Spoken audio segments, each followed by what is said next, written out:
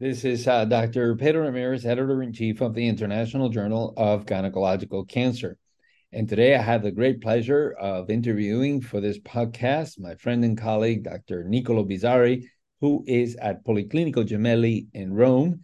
And the reason for this podcast is the recent publication in the American Journal of Obstetrics and Gynecology, the great journal, on a manuscript titled Survival Associated with Extent of Radical Hysterectomy in Early Stage Cervical Cancer, a sub-analysis of the Surveillance in Cervical Cancer SCAN collaborative study. Nico, welcome to the podcast. Thank you, Pedro, and thanks to the International Journal of Gynecological Cancer for giving me this opportunity of being here with you and all our friends of the journal to discuss about this study. Thank you again. Of course. Well, Nico, thank you for accepting our invitation, and lots of questions that we want to address. Massive undertaking, many institutions, and for full disclosure, I am actually one of the co-authors of this study as well. But certainly quite an undertaking with so many collaborators from around the globe. So I wanted to start by asking you to tell our listeners, what is the SCAN consortium? Well, thank you again, and thanks for featuring the SCAN consortium. The SCAN consortium consists of a 20 tertiary center with a large volume of cervical cancer cases from Europe, Asia, North America, and Latin America, and it was led by David Cibula in Prague, who was the principal investigator of the main SCAN study. The preoperative management of cervical cancer included the use of one modern imaging modalities in clinical staging. Preoperative histology diagnosis of cervical cancer was obtained by punch biopsy or cervical conization. The cases were discussed in a multidisciplinary team. Surgery and histology assessment were performed by gynecologic oncologists and pathologists with experience in gynecology. Institutional follow-ups was performed by physicians. So we are talking about a consortium of referral center in this disease. Fantastic. And Nico, tell us about the primary objective of this particular study. The objective of the main SCAN study was to develop a follow-up strategy based on a prognostic model, and this was initially published in 2021. The primary objective of this sub-study was to assess whether the extent of radical hysterectomy had an impact on 5-year disease-free survival in patients with early-stage cervical cancer from the cohort which was previously included in the main SCAN study. Fantastic. And what were some of your inclusion criteria and the methodology for this study? For this study, we selected patients with FIGO 2009, stage 1B1 and 2A1, basically tumors below 4 centimeters, who underwent open laparotomy, type B or C, including C1 and C2, radical hysterectomy, according to the Kerlow-Morrow classification. We excluded patients undergoing neoadjuvant chemotherapy, and we also excluded patients with metastatic lymph nodes at final histology. The decision to perform type B or type C radical hysterectomy was taken based on attending surgeon's preference and adapted to tumor size and preoperative characteristics. Patients were then divided into two groups: nerve-sparing radical hysterectomy and non-nerve-sparing radical hysterectomy, and survival analysis was performed before and after propensity match analysis. Great. So now, as we want to cover a lot of the questions that we have for the podcast, let's get to the results right away. What did you find? A large number of patients. I believe it was 1,257 patients. What were the highlights of your study? That's right. Well, we showed that non-nerve-sparing radical hysterectomy was associated with improved 5-year disease-free survival compared to nerve-sparing radical hysterectomy and represented an independent protective factor for risk of recurrence. When we decided to stratify patients according to the tumor diameter, we showed that non-nerve-sparing radical hysterectomy was associated with better 5-year disease-free survival only in patients with tumors between 21 and 40 millimeters, but not in patients with tumors below 2 centimeters. And Nico, could one then assume that the less than 2 centimeters are more sort of the like simple hysterectomy, and more than 2 centimeters are more of the traditional radical hysterectomy in evaluating this data? Well, that's right. Even though we will discuss probably about the SHAPE trial results, we didn't have the simple hysterectomy group in our cohort of patients. So from this particular study, we cannot conclude or doing any association between simple hysterectomy and small volume or low risk tumors. Great. So now let's get into some of the questions from the fellows in the journal. You were a former fellow in the journal, and certainly left a mark as a fellow in the journal. And I want to acknowledge that beautiful period, really still great memories. Thank you, Pedro. Thank you, Nico. So this question comes from Jessica Mauro. She's from Italy. North Italy in the Piemonte region. She says, do you have data about the preoperative assessment of these patients? Was the method of evaluation standardized in all centers? In your experience, is there a better assessment method than the others? MRI, ultrasound?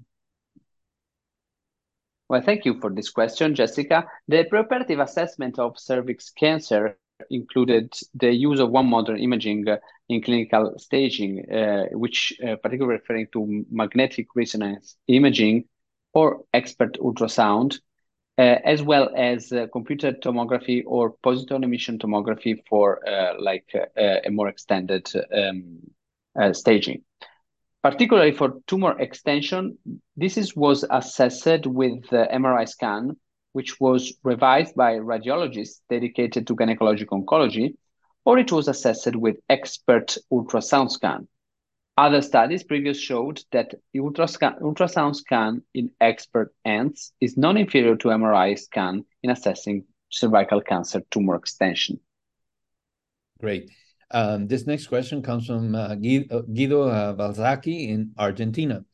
He mentions the study describes defining the various types of radical hysterectomy is a challenge for any surgeon. So how was the information about the type of surgery performed collected? How were the procedures analyzed in this study classified as type B or type C1 or C2 radical hysterectomy? Well, this is a great question. Institutions included in this study are referral centers, which have adopted the Curleu-Morrow classification of radical hysterectomy since early days from its first publication in 2008. Curleu-Morrow classification, which was subsequently updated in 2017, is a standardized classification of radical hysterectomy with clearly defined anatomical landmarks. Type B1 and B2 radical hysterectomy in this study were merged together in order to reduce potential bias related to subclassifications, while C1 and C2 were divided also in view of the potential morbidity implications that non-nerve sparing radical hysterectomy has. Excellent. So, question from Jorge Hagel in Venezuela. He mentions the diagnosis of some patients in this study followed as cervical conization. What were the criteria for cervical conization in some patients who had tumors between 2 and 4 centimeters? In other words, why would anybody have a conization in a tumor greater than 2 centimeters?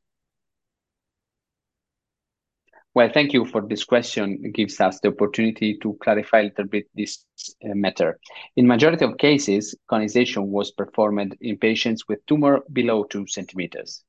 In the very few patients with tumor between 2 and 4 centimeters undergoing conization, this was performed as the surgeon underestimated the tumor diameter before performing the conizations. In other words, it was unexpected the tumor being so large. Very well. So now Luigi De Vitis poses 2 questions here. The first one He says, according to the eligibility criteria, we noted that 716 patients who underwent minimally invasive radical hysterectomy were excluded. Do you plan to analyze these patients in the future, or do you have a preliminary analysis that you would like to share? Well, this is a very interesting point.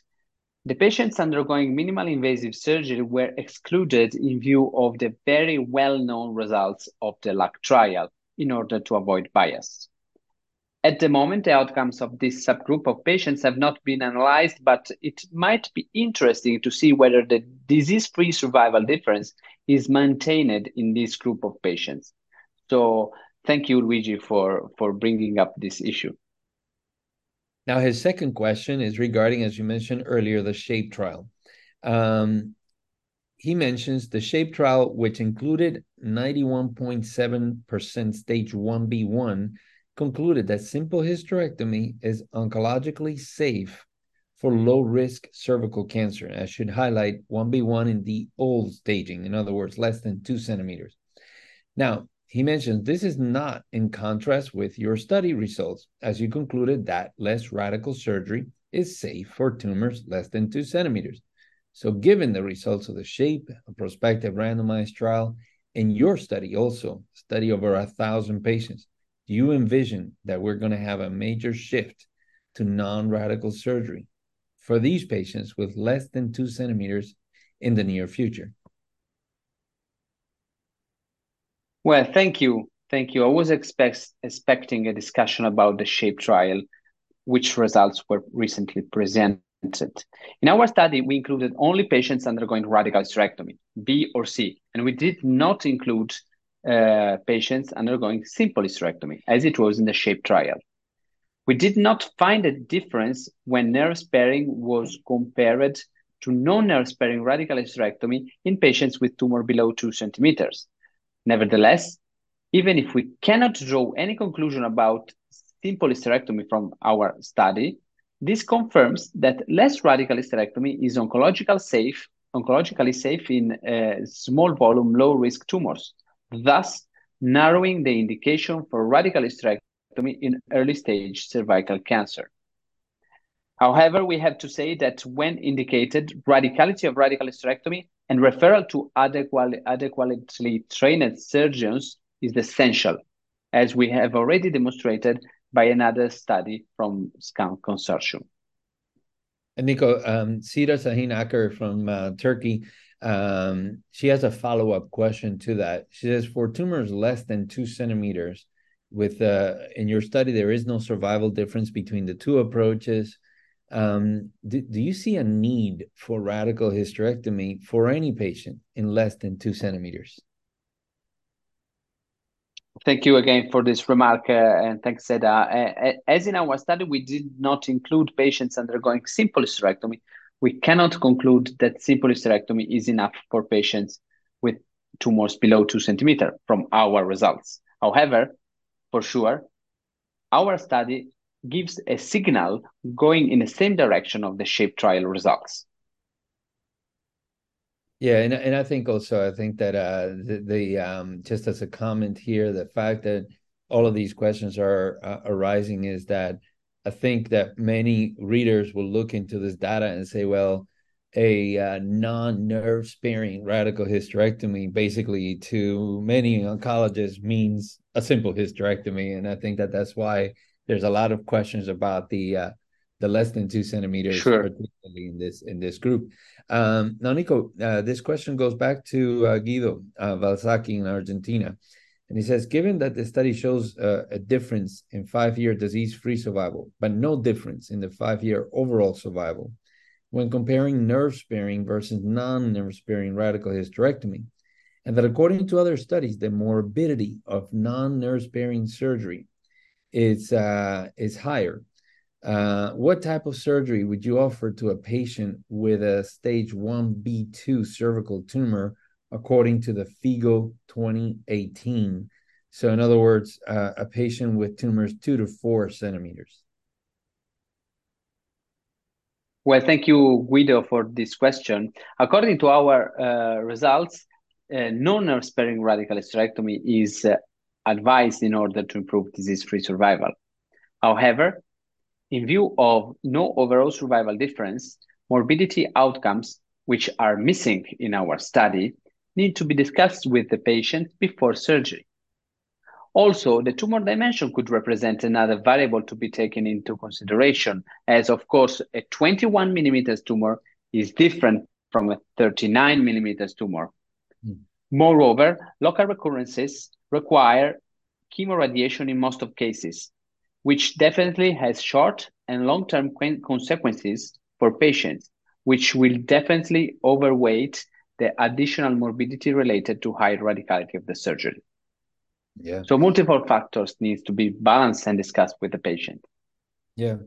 And to that end, also next question from Giuseppe Cucinella, also from Italy.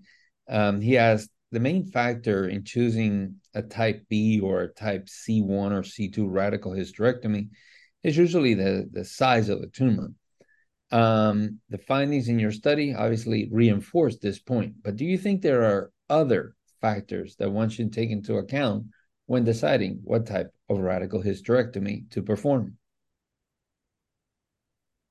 Thanks for this question. Thanks, Giuseppe. Absolutely, tumor diameter is not the only factor to be considered when deciding the extent of radicality. According to the ESGO-STROS guidelines on cervical cancer, which update has recently been published in the International Journal of Gynecological Cancer, this has to be established from a combination of known preoperative risk factors, including tumor diameter, lymphovascular space involvement, and depth of stromal infiltration at imaging. So now, Giuseppe Caruso, also from Italy, I think you obviously also know him as well. He always asks about methodology. He has very good questions usually about methodology. And he asked, the decision to perform a type B or a type C1 or 2 radical hysterectomy was based on the attending surgeon's preference and adapted to the tumor size and preoperative characteristics. Some of these baseline differences, grade, histotype, LVSI, were adjusted between the two groups by propensity score matching. However, no data are available on other important variables such as stromal invasion, perineural invasion, and especially potential stromal ring disruption. Do you think that these represent a crucial bias in the interpretation of the results? Thanks, Giuseppe. We have to acknowledge the lack of information on the depth of stromal infiltration as a limitation of the present study. We believe this is an important factor to decide extent of radicality. However, all selected patients selected for surgery had no stromal ring disruption and no parametrial infiltration at preoperative imaging, as this represented an indication for chemoradiotherapy. Also, due to the lack of prospective evidence, the recommendation does not specify the exact combination of the risk factors, which is currently not harmonized, so it is difficult to test them together in a prognostic model. What our study shows is that the higher the risk group, the radicality of surgery matters. Excellent. Now, turning over to Matt Wager from the University of Wisconsin, he has two questions. The first, the current study excluded patients with lymph node metastases on final pathology in an attempt to isolate the effect of radical surgery on survival outcomes for patients in this cohort. Does this limit the ability to generalize this data, given that all patients undergoing radical hysterectomy for early cervical cancer usually undergo lymph node assessment? Could the exclusion of patients with occult nodal involvement overemphasize the survival benefit noted for the greater than 2 centimeter subgroup? This is a great point of discussion, Matt. Thanks for the question. I agree that excluding node-positive patients might somehow alter the real-world scenario of radical hysterectomy in apparent early-stage cervical cancer. However, the latest version of the ESGO-STROS guidelines promote the use of frozen section to abandon radical hysterectomy in case of lymph node metastasis detected intraoperatively, following the known results of the ABRAX trial. This should decrease more and more the incidence of unexpected node-positive patients. On the other hand, we might discuss the further role of more radical surgery in patients with node metastasis, in whom a more radical approach in parameter resection might remove the occult lymphatic metastases that have already transited from the uterus to the pelvic nodes. So, Nico, this other question, I think is a really good question also from Matt. And, obviously the study was evaluating patients from 2007 to 2016, so before the LAC trial results were published. So his question is, patients were only included in this analysis if they underwent an open radical hysterectomy, consistent with current practices following the LAC trial. However, in a historical cohort, factors not captured could influence a surgeon's decision to proceed with open versus minimally invasive route. How do you reconcile this historical laparotomy cohort and the potential for biases with laparotomy as the current standard in radical hysterectomy for cervical cancer? In other words, this is a study when the indications for an open radical hysterectomy might have been different than the current indications. How do you reconcile for this? Well, thanks for pointing this out. Actually, this is an excellent point. Fully agree that retrospective exclusion of minimally invasive surgery might have excluded a subgroup of patients that were like not today's patients, like not only obese patients, but all the others.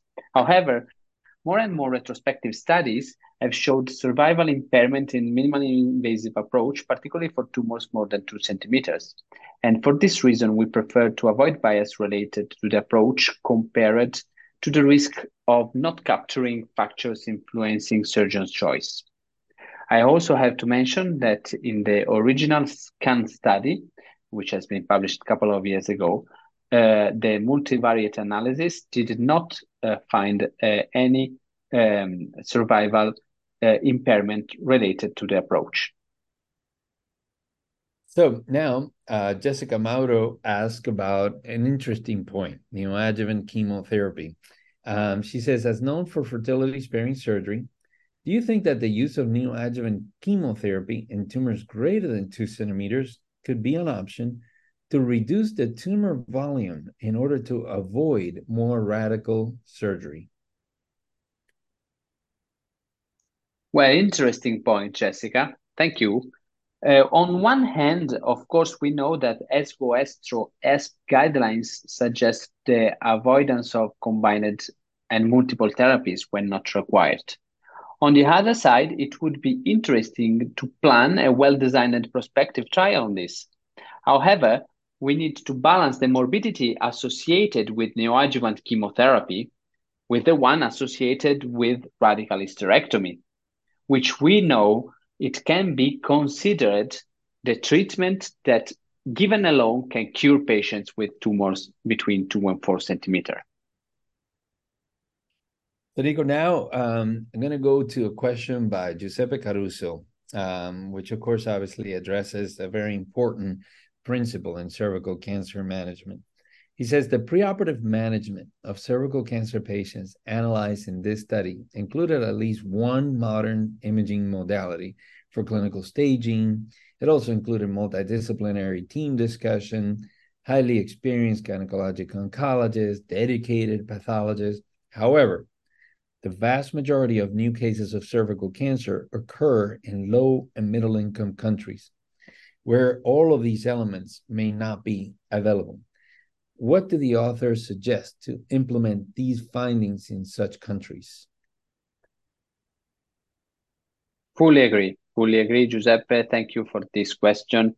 Fully agree that this is the study comes from tertiary centers located in developed countries, and that the low-income countries might have difficulties in adequately perform preoperative assessment. However, what could be thought is about the role of ultrasound scan, which in expert hands has been proven to be accurate in assessing tumor extent. And this might represent a relatively cheap tool to be implemented in these countries after, of course, adequate training of the local doctors. So, Nico, now, obviously, a very large study, lots of work. But what would you say are the strengths of your study? And more importantly, what are the weaknesses of the study? Sure. One of the main strengths of this study is that it includes patients from 20 international referral centers. And actually, I take this opportunity to thank one by one the co-authors and all the surgeons and the colleagues from these departments. These centers were collecting data on radicality of the surgery, which was categorized according to a standardized classification with a relatively low incidence of adjuvant treatment. Also, the perioperative management of the included patients followed national and international guidelines. And lastly, we included patients operated in a relatively recent and short period of time. We included patients operated from 2007 to 2016 for 10 years. Of course, we have to acknowledge few limitations. First, the retrospective nature of the study. Furthermore, no information on depth of stromal infiltration was reported, as we mentioned. Number of patients with pre-treatment suspicious parameter involvement was not documented. We lack perioperative morbidity outcomes, and I have to admit this is a big lack because, of course, it is known from literature that morbidity is much higher in patients undergoing non-nerve sparing radical hysterectomy. Imaging for assessment of metastatic disease was not standardized.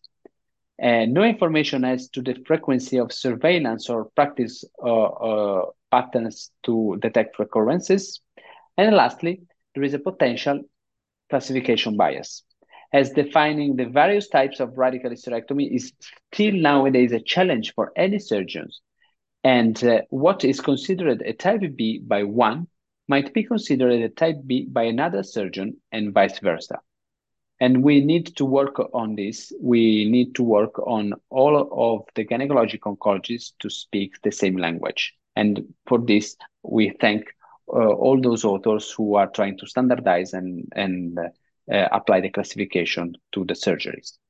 Absolutely. So, Nico, two more questions now from our fellows looking into the future. One of them is from Jessica Mauro, and she asks, is there a role for artificial intelligence in modulating surgical radicality? Great point and great vision, Jessica. Artificial intelligence is rapidly growing in gynecologic oncology, and we can see every day under our eyes, under our in the smartphone, wherever. I think the answer is yes. Artificial intelligence might be of aid to further decide how to tailor radicality of radical hysterectomy, possibly taking into account those risk factors for local pelvic recurrence and select those patients who might really benefit from higher extent radicality from those who might not. Yeah, that'll be very interesting what our artificial intelligence brings to our field in the next few years. And Nico, one last question. Certainly we just learned of the recent results of the SHAPE trial, looking at patients with tumors less than 2 centimeters. So this last question is asking as to whether there should be a prospective analysis, perhaps a randomized trial of tumors 2 to 4 centimeters, looking at radical surgery versus less radical surgery. Thank you for this question. The analysis was performed in our study between 2 and 4 centimeter, and actually we showed a difference, and this could represent a hypothesis generating tool. We have also randomized studies comparing more versus less radical hysterectomy, but of course, this was not limited in tumors between 2 and 4 centimeters. Therefore, it could be really interesting to take these results in order to develop a proper collection of cases, possibly in a prospective randomized way. Thank you. Excellent. So, Nico, thank you so much. Nicolò Bizzarri from Gemelli Hospital in Rome. Absolutely. Again, congratulations for the amount of work and effort that you put into the study. I saw it as it was being developed, and certainly congratulations to you for finally publishing it and sharing with us those results. Thank you again. Thank you, Pedro. Thanks to the International Journal of Gynecological Cancer for the endless opportunities, and thanks to all the collaborators of this study, which was really a great journey. Thank you.